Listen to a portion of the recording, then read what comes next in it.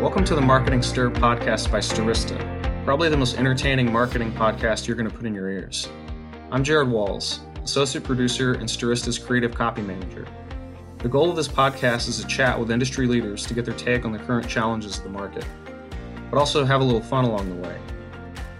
In this episode, Vincent and Ajay talk to Joel Harrison, editor-in-chief and co-founder of B2B He tells the guys how he went from urban planning to becoming a B2B journalist. They also discuss the success of this year's Ignite conference, as well as the importance of applying the punk ethos to the post-COVID marketplace. And Vincent worries about a book he has to read. Give it a listen.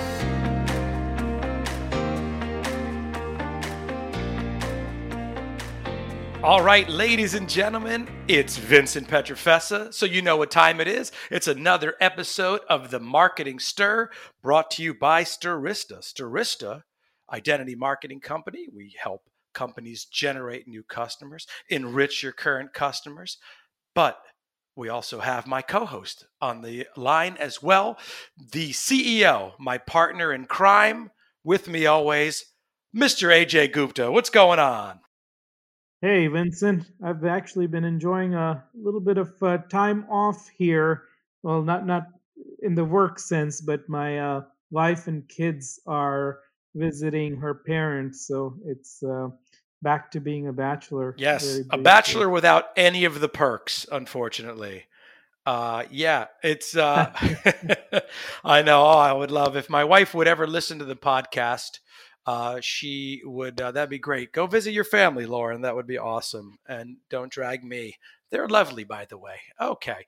But that is awesome. Couple days to yourself, but you are very much working. You're constantly busy. You've been busy, even busier, I think, these last few months, right? Would you say you've been busier, AJ, after the investment from Wavecrest and all the exciting news going on here at Stirista? Yeah, it's been a little bit busier. I think we've added quite a few people, so just onboarding them and working with them to get them settled. So yeah, I would say it's probably been as busy as I've been since maybe the early days. Yeah, I've been talking to a lot of people. It's like, oh, is it dead? I'm like, I am busier than ever. Yeah, I am just busier than ever with just, working with clients and partners and this is the podcast, which I love, and we are growing every day. Thank you to all the listeners out there. We really do appreciate it. If anyone in marketing out there, C-level executives, VPs, just no matter the field, if you want to be on the Marketing Stir podcast, please let us know. Reach out. We welcome the people reaching out to us. So thank you so much. But let's get started today. AJ, we've got a very special guest today. I met this gentleman because I was on one of the panels that was featured at this exciting conference, and I will get to that in a moment. But we are calling in all the way across. Is it across the pond, they say? Please give a warm welcome, ladies and gentlemen, a Marketing Stir welcome to the editor-in-chief of B2B Marketing, Mr. Joel Harrison. What's going on, Joel? Hi, Vincent. Great to hear your voice again. Love to hear from you. Things are good here. It's a rainy day in London, but I guess you're not too surprised to hear that. Not surprised at all. I was saying when I was in London, I loved it. I would love the people, everyone kind of outside drinking pints, about 3:00 in the afternoon. Loved it. But 4 seasons in a day, I felt like this was crazy. I felt like I was in like a Disney movie. Yeah, we like it to keep it like that. Keep it interesting. Well, so Joel, speaking of, interesting, I love the work you're doing at B2B Marketing. Talk to the people, for those of that don't know B2B Marketing, b2bmarketing.net. B2B Marketing, it's a community with amazing content, insight, people. Talk to the people who don't know about the B2B marketing community and your role there. Okay, so I'll try and give you there's a really long version to the story, and I'll try and give you the not quite so long version. So So we're a community of B2B marketers. Our links are obviously our histories in the UK, but we've got an increasingly large audience in the US, and we ran our first conference this year under lockdown, nominally in Chicago, but online. Our mission is to celebrate, promote, evangelize accelerate, you name it, for B2B marketing as an industry. We established 15 years ago as a magazine, in a whole different world. That's what media looked like in the kind of early noughties, and we can build a really good business around that. But obviously, times changed. Life changed quite profoundly about 10 years ago, and things had to go increasingly digital. We were already doing a lot of other things, but we accelerated that process, and now we increasingly, we're very much online first, but we do a lot of events as well. So it's a package of activities that's all built around meeting the needs of the B2B marketer. As I say, we still have a magazine. We've got a big website, loads of content on there. We're a membership organization, so we do a lot of membership stuff for senior B2B marketers, CMOs, and marketing directors. We have training. We have two awards programs, one in the States, one in the UK. And we do lots of other things, sponsored content and surveys and benchmarking, all those kind of things. So it's all about promoting B2B. We launched because in the UK, B2B was this under-recognized, under-celebrated thing. It was seen as a poor relation to B2C, to consumer marketing. It was what you went into if you weren't interesting or exciting enough to do consumer marketing. And we just didn't believe that. We just thought this area that was just so exciting and so dynamic and so diverse that was just underplayed. So we've got into it, I say, kind of, it's 16 years ago now, and sometimes feels like longer, and really defined a market. And we've increasingly been active in the US now, because I think that's, like I say, it's been treated so much more seriously there for longer, and it's an exciting place to be. So we're really enjoying the kind of cross-channel, cross-pond fertilization of ideas and content and nuances, and seeing how the same industry is played out slightly differently. And I think there's a lot more connectivity across the pond. And my just to answer your last part of that question, I think, was what's my role there? So my role is editor-in-chief, which is a very kind of grandiose title. And really what it means is I'm kind of in charge of all of the content, the output, and the products that we produce. And I do a lot of speaking, and I host our conferences, which is where I had the pleasure of meeting yourself, Vincent. Yeah, and thanks for that background. And I became familiar with B2B marketing, the b2bmarketing.net, and the community and the membership there. Starista was very fortunate to have been featured there in the past, and just this year, 2020, we're the top 15 fastest growing US B2B Marcom agencies, and we're sixth. Last year we were 15. Boom, we're going in the right direction. I love it. We are also one of the top US B2B Marcom agencies in the US. 12th, up from 15. Love it. But that wasn't the reason, and we appreciate that, but that wasn't the reason that I said, hey, I have to have Joel on this podcast. It's really, we met because Starista and one of our partners in Safety Chain Software had the honor of speaking at one of the conferences that was supposed to be scheduled in Chicago called B2B Ignite. And we spoke on revenue chemistry, the importance of data that plays within marketing and sales. And you, Joel, were our moderator. I was. And so we got, and we got some time to chat, and we just had such friendly banter. I was like, wow, a content guy. Look, he's got a great sense of humor. He's just not buried behind a computer and, just kind of off in his own world. And you did such a great job moderating, and we had such a fun time. And that's what prompted me to say, hey, we have to have Joel on this podcast. So again, that was a long-winded story of me saying thank you and happy to have met you. Well, likewise, I really enjoyed the session we did with Aaron. It was really good fun. The conference was a really interesting ordeal for me because, as you alluded to, we scheduled it in 2019, with no knowledge of what was coming with coronavirus, and we had a choice: do we cancel or do we go ahead? And there was a point where we didn't know if we were going to be let in the country with the immigration laws. But so, long story short, we went ahead, did it all digitally. Really interesting experience for me because the conference took place in Chicago time, Central Time. I was in London. So the conference started at 3:00 in the afternoon and went through to 11:00 at night. So it was a real mind bender. But so it was great to have a session. Lots of amazing content. I would say that, but I really believe it's true. But it was great to have a session with yourself and Aaron, which was such fun. And you guys had a really great rapport going on, and it allowed me to have a bit of banter with you. So, that was really good at keeping me awake and alert, because I was flagging at that time because it was getting late. Yeah, we definitely, it was interesting to see, because we got to see people's homes, and we got to see, like, the lights are out. Clearly people were probably sleeping, but you're still going, and that goes for your the staff there, based in London. But I will tell you also and I remember the thing vividly. I was really looking forward to in person, obviously, but I remember the couple things. The B2B Marketing Ignite conference, you guys really did want it in person, because you really were. It was like almost you were holding your ground, and I really love that about you. You were like, wait, no, this is gonna pass. And then when you ultimately made the decision to go virtual, I've certainly been to some virtual conferences in the past, and since then, and I'm sure in the future. But the way you did it was excellent, because the content was great.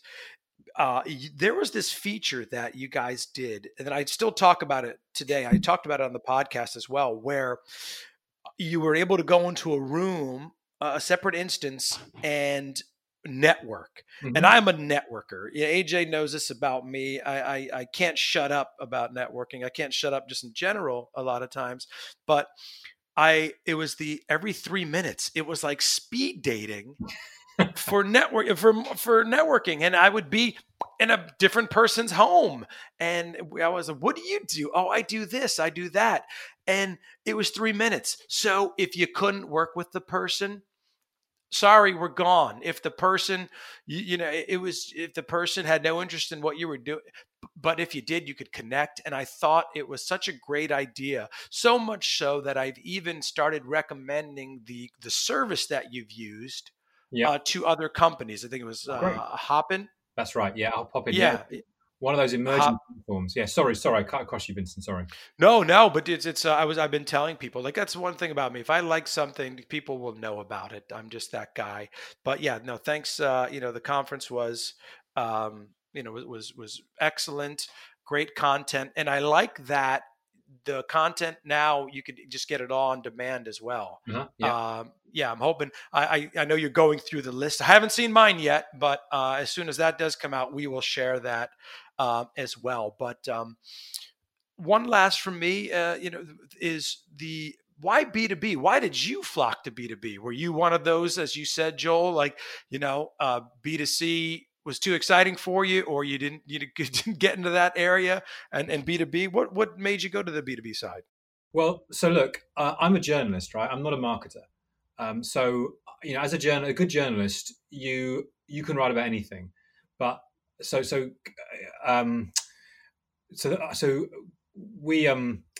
basically, I'm one of the owners and founders of B2B Marketing. So we set up 16 years ago, and I've been writing about marketing in other aspects, different kind of niche parts of it, for about 5 years before then. Me and a friend of mine just talking about what, could we run our own business? What would work? And we spotted this gap in the market. My dad had been in direct marketing. He'd worked for Leo Burnett's and Wondermans and people like that. So marketing was kind of in the blood, but there wasn't really an angle for it. And also, I'm a geek, right? I'm a journalist. I'm a geek. I'm interested in deep technical subjects. Not that deep, because I'm not a techie, but it's only worth doing if it's a bit difficult, right? And I love explaining difficult or non-simplistic things to people in a compelling way. That's the joy of journalism. You do that right, you've done a great job. And writing about consumer stuff just isn't relevant for me, just doesn't excite me at all. So it was a natural fit. And plus, from a business perspective, as I said earlier on, in the States, you had this huge, thriving B2B marketing community, and it was very sad about, what was it, 5 or 6 years ago, that B2B magazine shut down in the States. I was really gutted when that happened.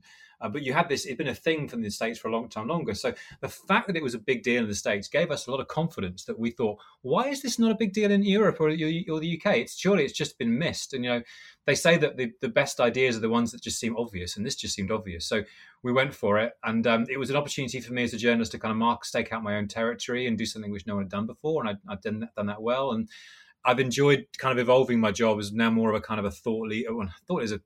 I don't think you can describe yourself as a thought leader. I think other people have to describe you as a thought leader.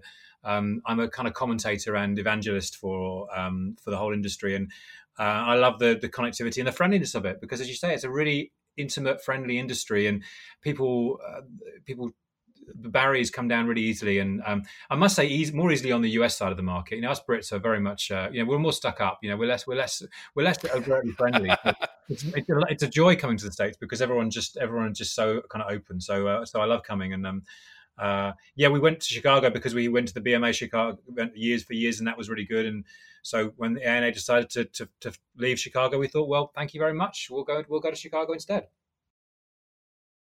Joel, our industry is such that we have people from a lot of different backgrounds and educational backgrounds, and I thought yours was particularly interesting, given your bachelor's is in urban planning. So, and obviously nobody grows up to be in the data or the agency world. But I was curious, what your aspirations were when you were in college and what pivots you made in our crazy world. Well, the big thing that changed was when I was at university. When I was at college, I worked on the student union newspaper. I don't know if you have such a thing as a student union in a US university or colleges, but it's not a union in the trade sense, but you pay your subscriptions to join it. And one of the things it does is have a newspaper, and I worked on that. I worked up to the news editor, and I loved it. I thought it was fantastic. I was at school. When I was at high school, I'd written a kind of a magazine. It was more of a fanzine for in the kind of final couple of years, and that was loads of fun as well. And I thought, this is just great. This is what I want to do. So if you've established in your head that the urban planning thing was fascinating, I'm still fascinated by it as a subject. Again, a great reason to come to the States because the urban structure is so different to the UK. So I knew I didn't want to be I could have settled on being an architectural journalist, but if you want to be a journalist, it's a case of, okay, what do you want to write about? And as I say, marketing's in my blood. So my dad's a direct marketer for years. He was in at the beginning of direct marketing and all the book clubs and stuff like that happened in the late 70s, early 80s. And he worked all the way through, into his retirement as a direct marketer. So it was always there. And it just seemed, when it came, it just seemed natural. So it doesn't really feel like I've made a pivot. It feels like I've just I just evolved my career, and I've just done what fascinates me. Because, if you're going to be working for a lot of years, you want to be doing the things which excite you, and that job excites me more than being an urban planner.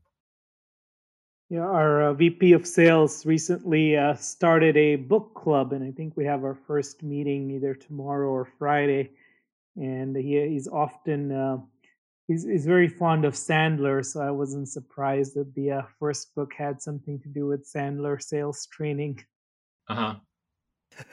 Yeah, he's making me read. Oh. So Joel, given your background in journalism, what are some of the publications that you read on a regular basis? The publications that I read, did you say? Yes. Okay. Well, I read our own publication, our own magazine. I love HBR. I find it always fascinating. I read The Guardian, which is a UK-based daily newspaper, an awful lot. And that's a constant source of kind of content for me. And I read kind of, some music magazines and things like that over here, which is kind of more leisure time. But you know what it's like? It's, these days you're kind of getting your content from a range of individuals rather than necessarily from media publications, or there are some that I'm loyal to. Got it. Okay, awesome. What's kind of the biggest difference you've seen in traveling to U.S. Between when you first started coming to the U.S. and compared to today? Well, the difference in how the US B2B marketing has evolved, you mean? Correct. Yeah. How's the marketing landscape changed? I think what's really apparent is the escalation in the role of technology, which is kind of an obvious thing to say, but I think it's really dramatic, and it's dramatic for me particularly because it's not as embedded in the UK to the same extent as it is in the States.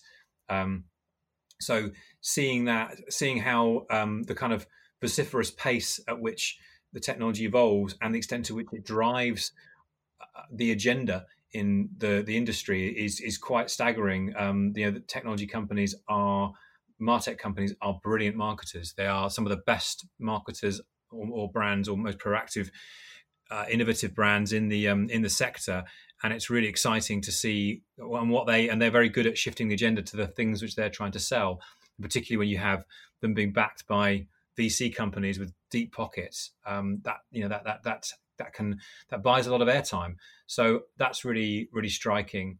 I think, and I think also it's interesting to see the extent to which the tech sector has kind of pulled away from the rest of the economy as well. It's just think about the wider tech sector rather than just specifically the MarTech sector.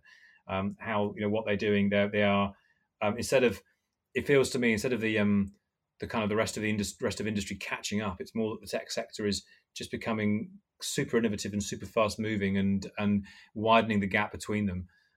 So yeah, it's a fascinating market, and I think that one of the things that defines that is the scale of the US as compared to Europe, or certainly the UK, which is 70 million people versus 350 million in the US. And that means that you need to deploy technology faster and more aggressively to be able to meet the opportunity that's inherent within it. Whereas in the UK, you can be a bit more analog and less reliant on digital to get scale. So I find it fascinating.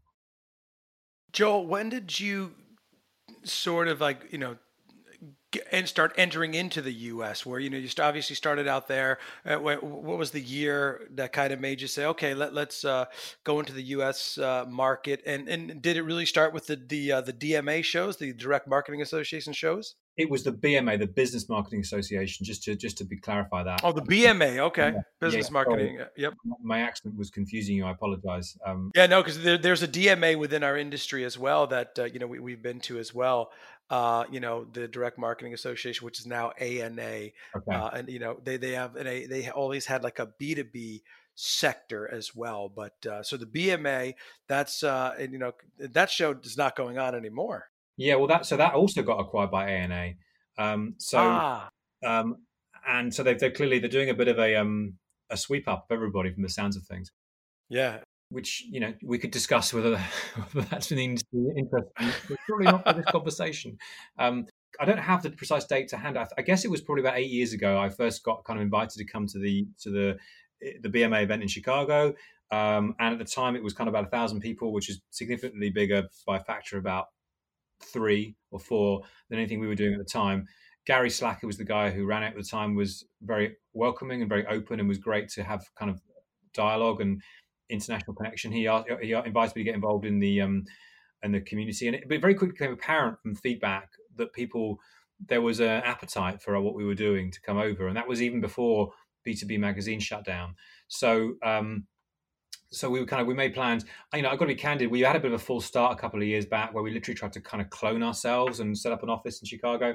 We got the wrong people. We got the wrong strategy. So we retrenched back. But so this is our kind of second go. This is why another reason we're very keen to make sure that we got it right this time. And when we committed to doing the conference, to fulfill on that, to follow through on that. So it was really important that we did that. And the response has been great. There's a lot of people in the market, and we think there's a lot of room for people in the market.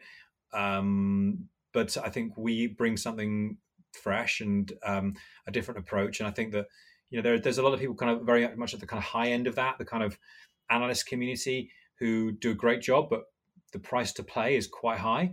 And I think what's probably missing is somebody particularly since B2B's demise and the BMA's kind of absorption by ANA is something more representative of marketers on the ground and some of the more practical issues they've got. So, a lot of our clients in the UK are global corporates, and so they have, we're used to dealing with companies of that scale. So, and they obviously have offices in the US, where they're often parents in the US. So we're kind of comfortable, and it makes a lot of sense for us to be kind of working with the same organization. So yeah, it's an exciting market and it's an exciting journey so far.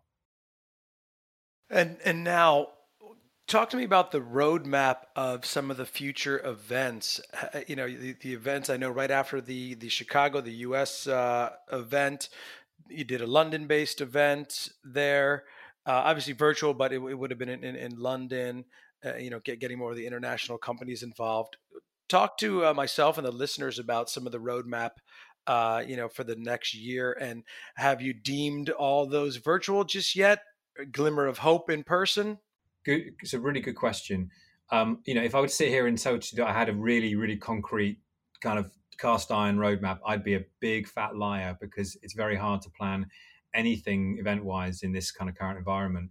Um, you know, the London Ignite conference, which happened at the end of June, so we've just finished that, and kind of the dust's just settling now. That was the last event that we'd scheduled before coronavirus hit, and so we're delivering something in a world an unknown world. So now we've got the liberty of planning something in a known world, or at least a better known world. We have a conference. We have a kind of a leaders forum conference in September, which is going to be digital, because September feels too close. And our next conference after that is our ABM event, which takes place in November, and that's going to be digital too.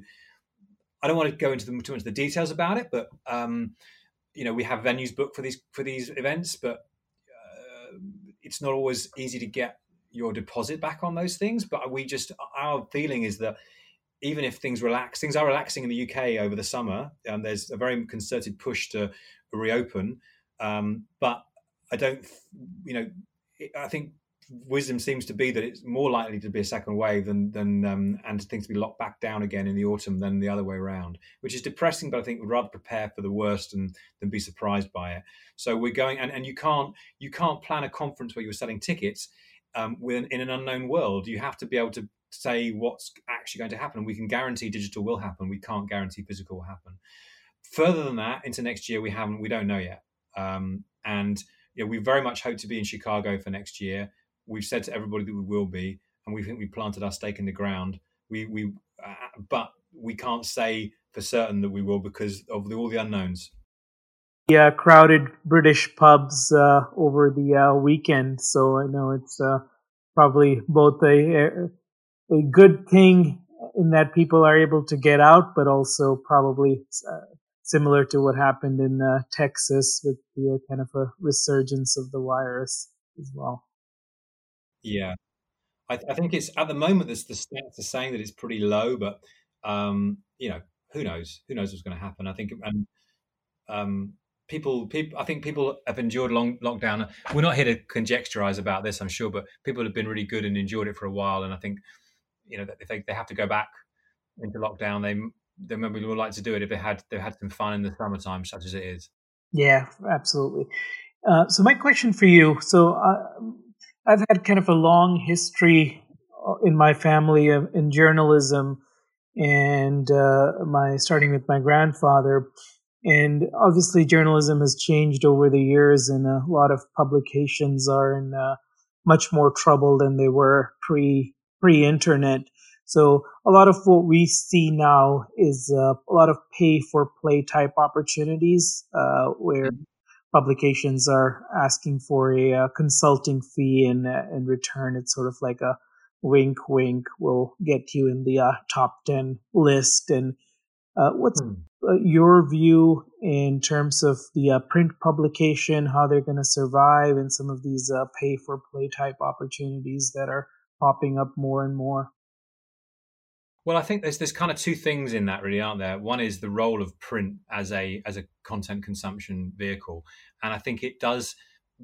You've seen HBR, for example, has gone quarterly in the last, I think, only couple of years, because I think people's information consumption patterns are completely different. So having a magazine which sits around for a while and you consume it at leisure whilst you're getting bombarded by stuff digitally is more sensible. And we did that a bit before. I'm not kind of claim we're better than HBR, but we've gone down the same route, certainly. I think that's one thing, is about how people want to get information, and I think people do value print, but they value it probably to consume at a slower pace over a longer period of time. In terms of the business models of publishers, yeah, definitely hugely challenged. And your kind of allusion to the fact that there's a little bit of perhaps I'm not sure if there's a word you'd want to associate what you said, but perhaps slightly dubious integrity issues going on. I mean, we certainly kind of see that from time to time. I think that I think you have to have integrity to be of value. we don't call ourselves a magazine. Like I say, we call ourselves a community or an information provider. And people have to accept there's a degree of, you need to get revenue to survive. But for me, integrity has always been fundamental in what we're doing. If I don't believe that what we're doing is objective and non-biased, non-partisan, I won't do it, and I'll tell my company that I'm not prepared to do it. And like I say, I'm a co-owner of it, so I have the luxury of being able to do that. My business partner and I don't agree on many things, but he does respect my view on integrity. So it's critical. Does it happen everywhere? No, I don't think it does. I think it kind of depends on the politics of your local organization.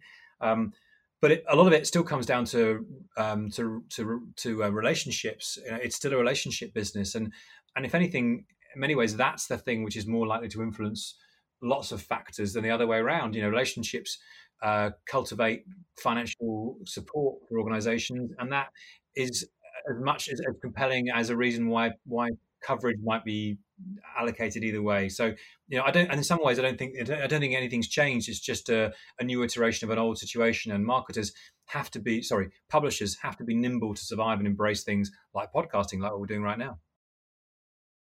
Yeah, no, I certainly appreciate your stance on the issue. I think integrity is an important part of journalism, and I think it gives a lot of credibility.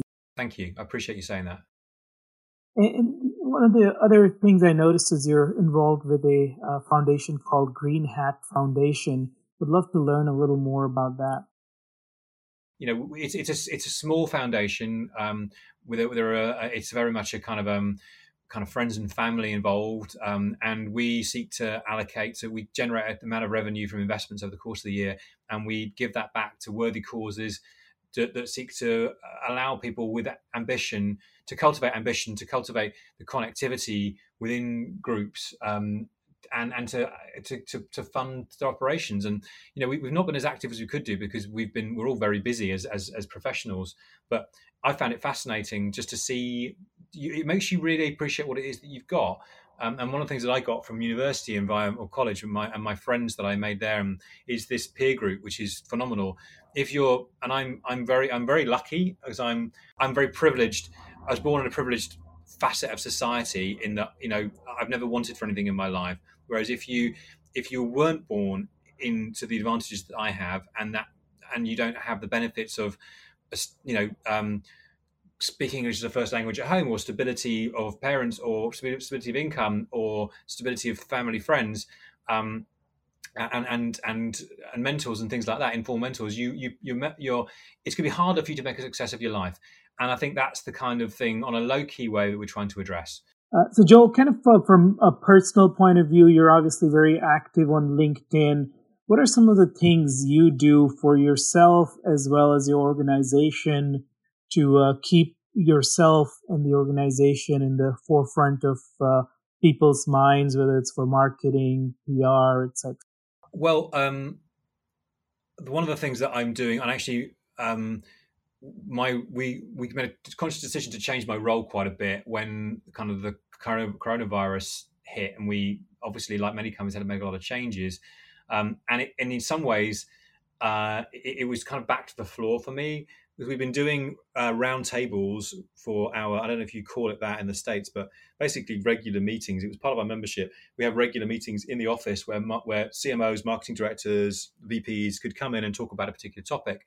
And we'd thought about doing these digitally, but we had never kind of made the leap. But lockdown meant there's no choice. And also, one of the people that was running them we kind of moved around, so it was down to me again. And it was a wonderful moment because I started running these sessions, and it was just great to be able to connect about something so kind of visceral and now about like coronavirus. And I'm a great student of kind of the history of popular music, and I don't know if you know much about punk as a kind of movement, but punk for me, like the arrival of the Sex Pistols, and I guess in New York you had the CBGB scene and things like that. Punk meant that anything that happened before was irrelevant, and coronavirus is a bit like that. Whatever your plans were, whatever you thought you were doing, just rip them up, and start again. And so it was a great moment, and we've carried. Well, sorry, let me rephrase that. It was a great moment for me to get my finger back onto the pulse of what's going on, having kind of moved a little bit sideways from some of these things. And we got fantastic feedback from these roundtables we've been doing. Lots of input, lots of great participation. So that's a key thing for me. Doing the events is really important as well. Like as Vincent was saying, it was 2 days of conference, and I sat through everything, I listened to everything, and I asked questions and made notes, and so that's like a huge download of things. And just reading and following people that I know and people that I respect in the market, seeing what they're doing, seeing what they're talking about, looking at what's going on. So I think we're in a really interesting place right now where everyone's in a more aligned around the challenges they're facing. Everyone's facing similar kind of challenges to a greater or lesser extent. So in some ways, it's kind of easier to get a sense of where everybody is. But I think keeping your ear to the ground is really important at the moment, and I'm really enjoying the process of doing that. And I think one of my how I and then reiterating that into blogs and podcasts and webinars, which again I also love doing. We do a lot of webinars and podcasts. And Joe, I'd be remiss if I didn't ask you, get that insight here. What has been trending right now in the B2B space? What have you been focusing on? What are you hearing? Love to learn more about that. Well, one of the first things that we focused on when the roundtables is that talking about the agenda of a CMO or a marketing director. It was the first thing was like, oh my God, how do I stabilize my team? Because they are everyone's in this often in this new situation. I know that you guys are a distributed organization. I can see that you're all over the US, but in the UK, people are generally office based most of the time, if not all of the time. So to be going to working from home, and then in a time when some of them being furloughed, and it was a huge sense of uncertainty. People just not knowing what the future looked like. So the initial role for the CMO was to just provide some certainty, some constancy, some clarity, and just help people navigate this landscape and deal with a lot of the kind of resilience issues that were coming out of this scenario. So that was the first stage, and then the first stage was then listening, customer sentiment, understanding what people were thinking and feeling, and really getting a handle of that, and that was something everyone knew was important. Customer centricity is easy to say, but often more difficult to actually enact in real life. So people spend a lot of time thinking about that. But at the same time, you had messaging. So all of a sudden, messaging had to change. Whatever language you were using to talk to your customers had to change. And we had a great session. We've got a great blog on this with a guy called David Maguire, who's our copywriting trainer. And all these things. It's like we did a bingo card. David's got a particularly great blog about this. It's like coronavirus language you shouldn't use. Things like in these unprecedented times and now more than ever, and all the cliches. So all of a sudden you had a whole host of cliches that became apparent. And he had a great quote about everyone was telling you that we're here for you. Even the guy, the company that does the parking permits in his town sent him an email saying we're here for you. No, you're not. This is like this kind of help wash thing that was going on. Everyone was trying to be helpful, but actually they weren't. They were just being annoying and ungenuine, if I don't think that's a word, but it is now. So there was that, and then I think the other thing that came across really strongly then after that, we had brand purpose. What are you actually there to do? That's been something which goes into focus because it's about being authentic. So authenticity comes to the absolute forefront of everything. So it's caused a lot of people to look at their brand purpose and reevaluate that. And then on a practical level, the other thing that's been hit home, and Vincent, you and I were talking about this earlier on, is sales enablement. So all of a sudden, salespeople cannot physically get in front of their prospects unless it's on a Zoom call, which, let's face it, is great, but it's not the same. So marketing's job is then to help. Sales enablement has been kind of bouncing around as a topic for years, but never really seemed to really kind of been kind of grasped and taken to people's hearts. But now it's just taken a whole level of new resonance, and marketers have to help salespeople to reacclimatize, readjust, reformat what they do and how they do it for this new environment. And so that's become absolute issue, top topic number one right now. Sorry, I spoke a lot then. Joe, is there a brand that you have been particularly impressed by with their B2B marketing as of late, or a particular campaign that you looked at and thought, wow, that's brilliant? Well, it would be remiss of me not to mention Imbrera, who have won. They won. So we do an awards program in the US. It's our first year this year, and we do one in the UK as well. And they won the US I believe they won the Campaign of the Year in the US awards, and they won it in the UK award as well, and they won it in the UK awards last year as well. So it's, I mean, Brera, I'm not sure if I'm pronouncing it right. They're a Brazilian firm of airplane manufacturers. I guess their business will be a little bit dented in the last 6 months. But their campaign's been fantastic, and you can read about it on our website. They've kind of reinvented it over a course of a few years, done by an agency called Gravity, who've done great work on there. So it's a hugely successful campaign, which is a classic example of the kind of big long idea. They've kept it going, they've continued to develop it, and congratulations to them. And Joel, I agree with you. I was laughing when you were saying where the people, reaching out, like everyone were, we're here to help. We're here to help. I'm really concerned. And then they'll like spell my name wrong in the email. I'm like, well, you're obviously not concerned. Yeah. Yeah. I was like, you're spelling my first name wrong. Wait till you get to my last name, buddy. It's, but no, I hear you. Joel, as we start to wrap up, let's get into some more of the fun, the personal stuff. You've been home, working from home. I'm sure you don't normally do that, but what have you been doing to pass the time? Listening to punk music, watching some shows.